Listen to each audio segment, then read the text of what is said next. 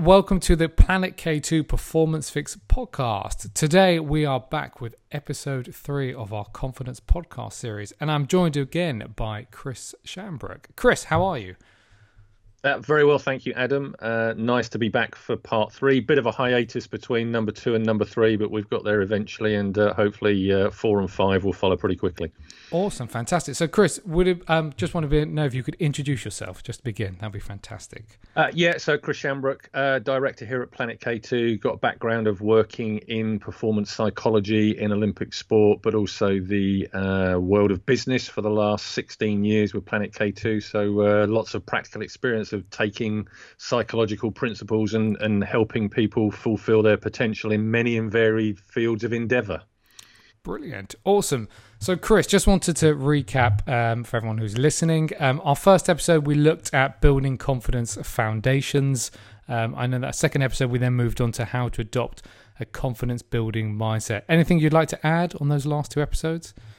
No, but they are foundations. So one is about kind of, getting into the space of confidence, and then 2, thinking about mindset and habits that just sort of generally take care of your confidence, it being a very important commodity, so something that needs looking after. So in that spirit, this whole series is just about getting more familiar with confidence so that it can be more of an ally more of the time for you. Awesome. Fantastic. Chris, I'd like to start with the first question. So why is thinking about confidence from a personality perspective useful? Number of reasons, I think, Adam. So there's so much written about confidence, which is always giving people tips about how they should build confidence and, what works and what magic bullets they can use to get the confidence that they so desperately want.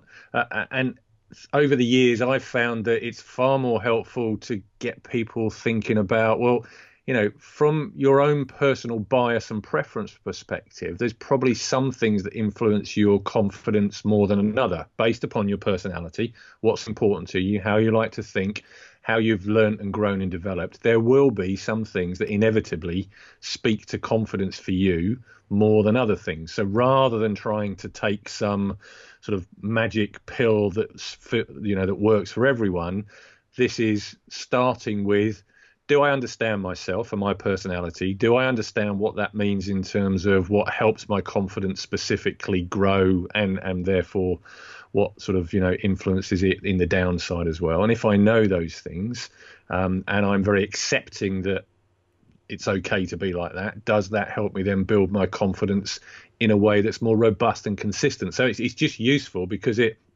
allows each person to think about what's right for me rather than trying to copy any bit of advice that's out there. Sure. And what are some of the different ways people seem to have their confidence built?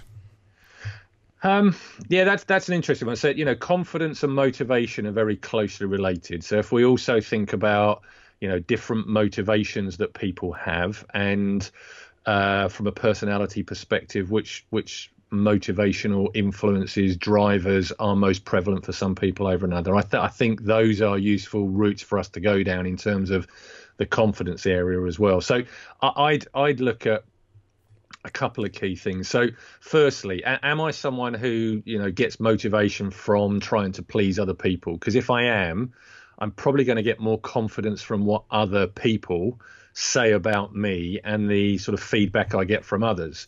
So that's one to consider. Am I more tuned into the words of others and their perceptions of me than I am myself? Because that's based upon motivation and therefore confidence is influenced that way. Equally, I might be someone who is very consistent in terms of how I view the world and how I view myself, and I might therefore be motivated to better and improve myself. So I might pay more attention to the conclusions and perceptions I have about my own performance. So, just as a starting point, confidence coming more from others or confidence coming more from myself, that's a first example. Does that kind of resonate for you and make sense for you listening to that? Sure. What's interesting that I'm thinking about is that confidence from others, is that potentially unhelpful to some extent if you are relying on others in terms of getting that feedback? And that's the really important question here, because no, it's not. It's about saying, do you know what? I get more confidence from what other people tell me than the confidence that I give to myself. So am I making the most of that? Am I building relationships with people where there's an understanding that I want to work in such a way that we're open about what we perceive about each other, and what our thoughts are, and how we might be able to support and help each other grow our readiness, our performance capability. So I think as long as you know it and you accept it, it's the self-acceptance piece here that means that becomes a useful thing. Because it could be unhelpful that you only get confidence from yourself, because that might mean that you don't listen to other people's views. So what we want here is understanding what's your preference and how can you understand what someone else might do. We can celebrate the way that we naturally prefer to do it, but we can look to develop range beyond that as well. Mm-hmm. And take some other sort of ways of thinking about confidence. I think another one that's worth thinking about is, do I get confidence from results and outcomes and something being finished, or do I get confidence from building the steps along the way and getting more and more competent in each step that I take? And again, we do see personality differences there. Some people very driven towards the finish line and execution and motivated to get things done, and other people very motivated to make the right improvement. And again, those will influence how we like to build our confidence and what we what goes into constructing the story that we have in our mind as to why we should be confident and why our confidence should be growing. Sure. Okay. Is that one clear? Yes, yeah, most definitely. It's quite interesting in terms of a person's individual attitude towards confidence and how they view confidence in terms of what is helpful and unhelpful for them. But no, that's very interesting. I want to understand, if people want to understand more about what is influencing their confidence, what can they do about it? So we've got a couple of bits and pieces that we've written in the past on, there's some stuff on the Performance Room. We've got a personal confidence profile on the Performance Room. I guess one thing, if people are interested, drop us an email via the sort of the contact form on the performanceroom.co.uk, and we'd certainly point people in the right direction. And I also think where you have had personality assessments done in the past, have a look at some of that personality feedback and say, look, does that give me some insight into any bias I have for which things are going to influence my confidence more than other areas as well. So I'd certainly be saying, ask us, but also have a look at some of the feedback that you might have received consistently. And the most important thing is go through this step of self-acceptance. So this is what I see, this is what I've been told, this is the feedback I've got, and I accept that is the way I prefer to build my confidence. So that the worst thing we can do is kind of go, I should build my confidence a different way. That's trying to change your personality rather than working with it. And I think something as straightforward as building confidence from, competition. So who do I like to compete with? Do I like to compete with myself, or do I like to compete with other people? Even something as straightforward as that, they're both going to influence ultimately how you derive your confidence. If I'm more geared to beating other people than I am myself, I'm going to place more store when I can show competence over others. But if I'm more geared towards building confidence from outperforming myself, I'll get more confidence from there than sort of how I'd stack up against other people.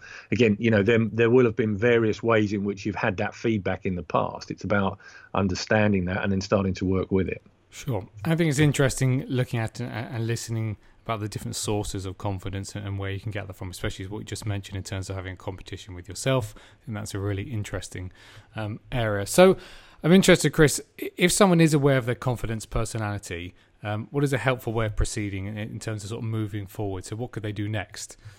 So definitely once you start tuning into the things that have a bigger impact upon your confidence, then you'd say, right, am I actively recruiting information that's going to help me? Am I using that bias to the best of my ability? So am I going out, if I'm someone who gets mainly the confidence from myself, am I taking the time to reflect and evaluate and really do a thorough interrogation of a performance I've just had or a competition I've just been in? And am I taking the time to allow my brain to connect with the information that I'm going to find most important? Do I get confidence from results more than I get it from building the process? If so, let's have a look at making sure that I'm using the results in the most helpful way possible, and looking at good results and the not so good results and having a balanced approach to that.